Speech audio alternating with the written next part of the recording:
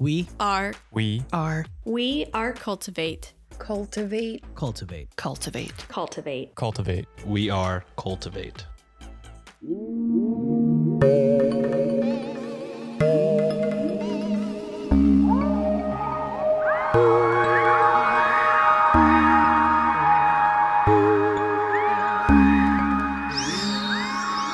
Thank you so much for tuning in to Weird Distractions Podcast. This is a weekly show where I, your host Alex, rotate in discussing true crime cases, paranormal hotspots, eerie folklore tales, urban legends, and conspiracy theories to provide you, and more than likely what your nearby dog surfing instructor would consider a weird distraction from everyday life. This week we are back discussing a true crime case, but before we dive into said case, and before we get a little distracted learning about said case, I need to go over a little bit of housekeeping, and of course, I need to tell you what I need a distraction from. In terms of housekeeping, to celebrate 3 years of Weird Distractions, I'm going to do an Instagram Live Q&A on Wednesday, April 19th at 7 p.m. Eastern Standard Time. Woohoo!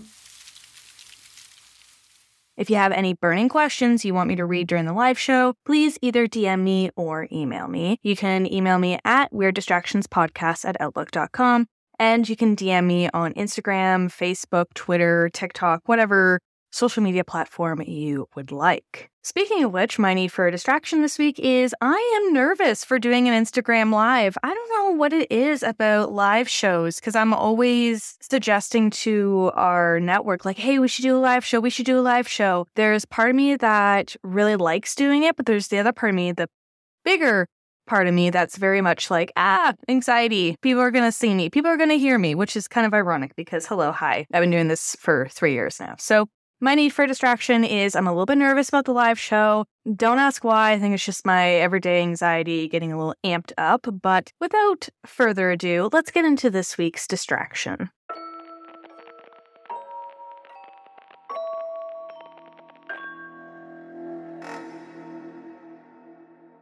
Originally for this week's true crime episode, I had a pretty heavy case picked out. And because I have chatted about some heavier cases as of recent, I decided to kind of save that case for a future Patreon episode and decided on today's case as it wasn't as heavy in comparison. With that said, this week's case takes us to California, within the United States, as I tackled the Geezer Bandit case. Was he a senior citizen robbing banks for 2 years? Or is this a case of someone hiding behind a mask? Due to potential coarse language and adult themes that some may find disturbing, listener discretion is advised. The year was 2009. Mel and Robin Gibson broke up. Lady Gaga released the album Fame Monster, and Kanye West interrupted Taylor Swift at the VMAs. It seemed to be a year of big, memorable moments, especially for folks working in banks within the state of California. You could say that what happened from 2009 to 2011 robbed these folks of their memories forever. On August 28th of 2009, what seemed to be an elderly man entered the U.S. Bank in Santee, California. This man, who has been described as Caucasian, between 5'10" to 6 foot tall, and was seen carrying a leather case, proceeded to the teller without saying anything at first, but then slid her a note demanding money before showing the teller a revolver from his said leather briefcase. One note, according to an America's Most Wanted episode, read, quote, "Give me $50,000 or I will murder you." Whoa, slow down. Once the money had been given, this man, usually donning some kind of a hat, proceeded to then walk out of the bank calmly and seemingly escaped without any issue. From that first August 2009 date, this unknown man robbed a total of 16 banks. And direct quote from an ABC article, quote, "The first 11 robberies in San Diego and Riverside County share characteristics with another robbery that took place in the town of Bakersfield, according to the FBI. In the first 11 episodes, which took place from August 2009 through June 2010, the robbers showed a demand note, asked for cash, pointed a revolver at tellers, and threatened them with a gun if they did not comply." End quote. As mentioned, this bandit appears to be elderly. However, not everyone who has crossed paths with him is convinced that he is as old as he seems. A bank teller by the name of Melissa, whose bank was robbed by the Geezer Bandit in 2011, gave a very different description and had some very interesting thoughts. In an interview, Melissa indicated how the bandit did not appear to be in a hurry when he came into the Heritage Oaks Bank in Morro Bay where she worked. He proceeded to ask her and her colleague for both of their tills and indicated he wanted no bills with die packs, or else he would return. Weirdly enough, Melissa reportedly noticed how it seemed like this person was wearing a mask. When he first came in, the color of his face seemed very off. He seemed sick at first when he was far away, and then as he got closer, it, being his face, seemed almost waxy, and I noticed that there was a circular hole right in the center of the ear. This description by Melissa of the Geezer Bandit validated a previous suggestion made by others that the Geezer Bandit wasn't actually a geezer, but rather someone wearing an elderly faced mask. The mask theory led investigators to the company SPFX Masks and owner Rusty Slusser, as some in the community believe the mask could have been one of theirs. The police had sought out a mass list of individuals who had bought that specific Caucasian elderly man mask from SPFX Masks to see if they could track down their Geezer Bandit. Unfortunately, investigators never found their lead. On the brief mention of SPFX Masks, it turns out the company was also in the news during the same time for other related crimes. In December of 2010, a man from Cincinnati, Ohio, who was a Caucasian, used the mask of a black man from SPFX Masks in order to commit various robberies. Conrad Zederak, who was in his 30s when he was arrested in 2010, pled guilty in Hamilton County Court to 1 count of aggravated robbery and 5 counts of robbery in a plea deal with prosecutors. According to a Daily Mail article, quote, Conrad stole about $15,000 in the robberies of 4 banks, a credit union, and a pharmacy that occurred in March and April. Crimes in which witnesses reported that the robber was black and surveillance video appeared to show a black man. But Conrad wasn't the only one sporting one of Rusty's SPFX masks in 2010.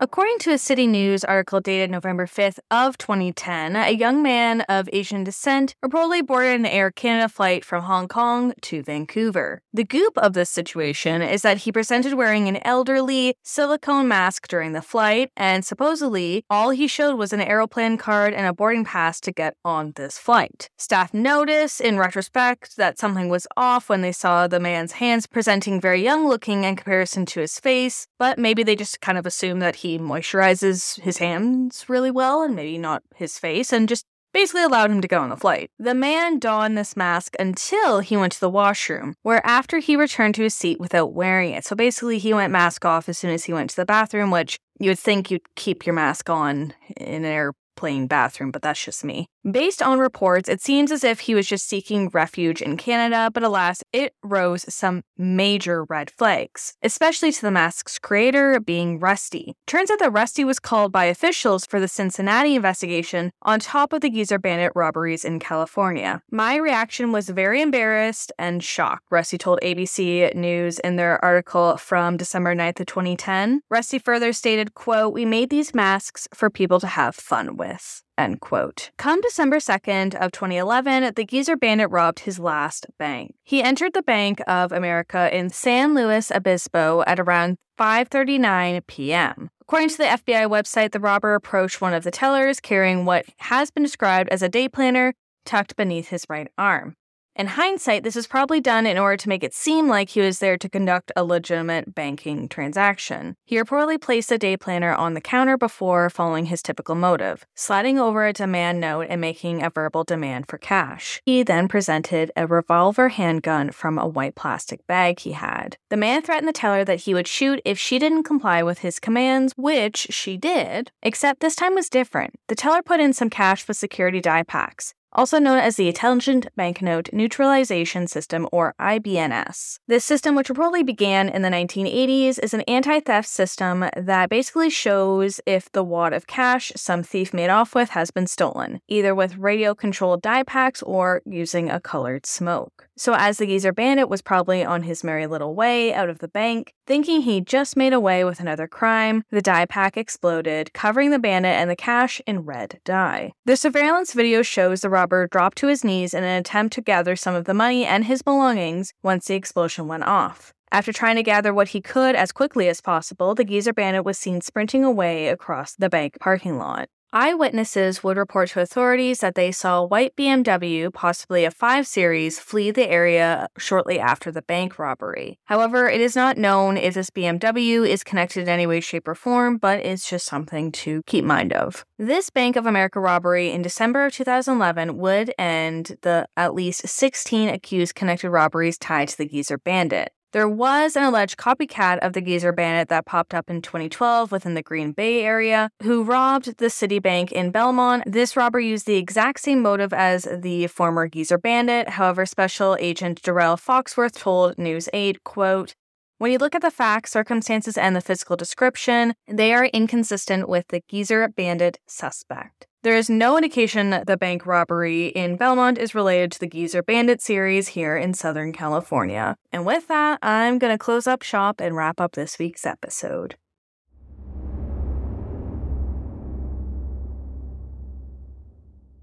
This episode may be a shorter one, but it's certainly a weird one. To this day, no one knows the true identity of the Geezer Bandit. From what I have gathered in my research, if the Geezer Bandit was discovered in 2023, they may not be charged due to the statute of limitations for bank robbery. From the Guinean law website, bank robbery has a federal statute of limitations of 5 years. California's statute of limitations on bank robbery, depending on any aggravating circumstances, is 3 to 6. So that could mean that this bank robber, aka the Geezer Bandit, got away with all of these crimes. Which makes me wonder what they're doing now. Like, do you think they're just sitting at home watching Netflix and pretending as if they didn't commit all these bank robberies for 2 years? Or do you think that they've maybe left the country or in a different state doing the exact same thing, just maybe with a different MO? Let me know your thoughts over on the podcast social media accounts or shoot me an email.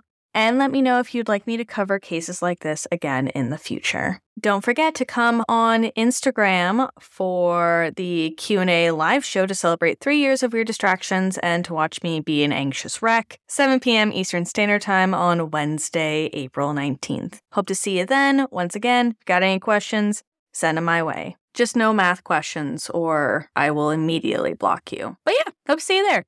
If you've enjoyed today's Weird Distractions episode, please consider telling your friends, family, coworkers, or anyone else who will listen about the show. You can tell them to find the show on Apple Podcasts, Spotify, Good Pods, Google Podcasts, Podchaser, and many more. If you're streaming Weird Distractions or any podcast on a podcast platform that allows you to leave a rating or review, please consider leaving a rating and review because that is the best way and the cheapest way, because it's free, to support your favorite podcasts. Another way to support the show for free and to never miss an episode is to follow along on the show's various social media accounts. You can find Weird Distractions over on Facebook, Instagram, Twitter. My handle is @WeirdDistractI1 and on TikTok. Do you want to financially support the show and get yourself a little something extra each month? Why not join one of 2 tiers over on the Weird Distractions Patreon? Each month you get exclusive content, such as bonus episodes and bonus series such as the Even Weirder series, the Weird Destinations travel posts, plus early and ad-free access to regular feed episodes.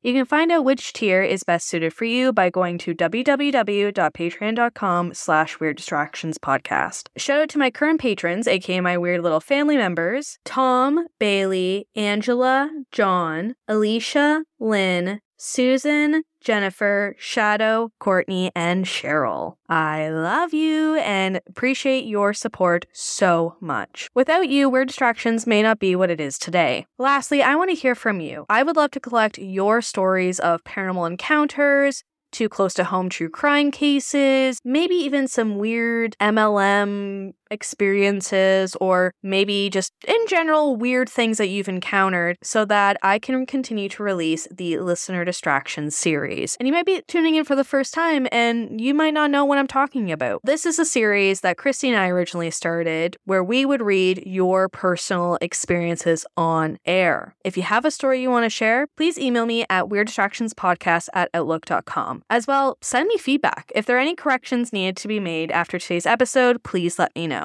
And as always, if you need a distraction, I got you. Bye.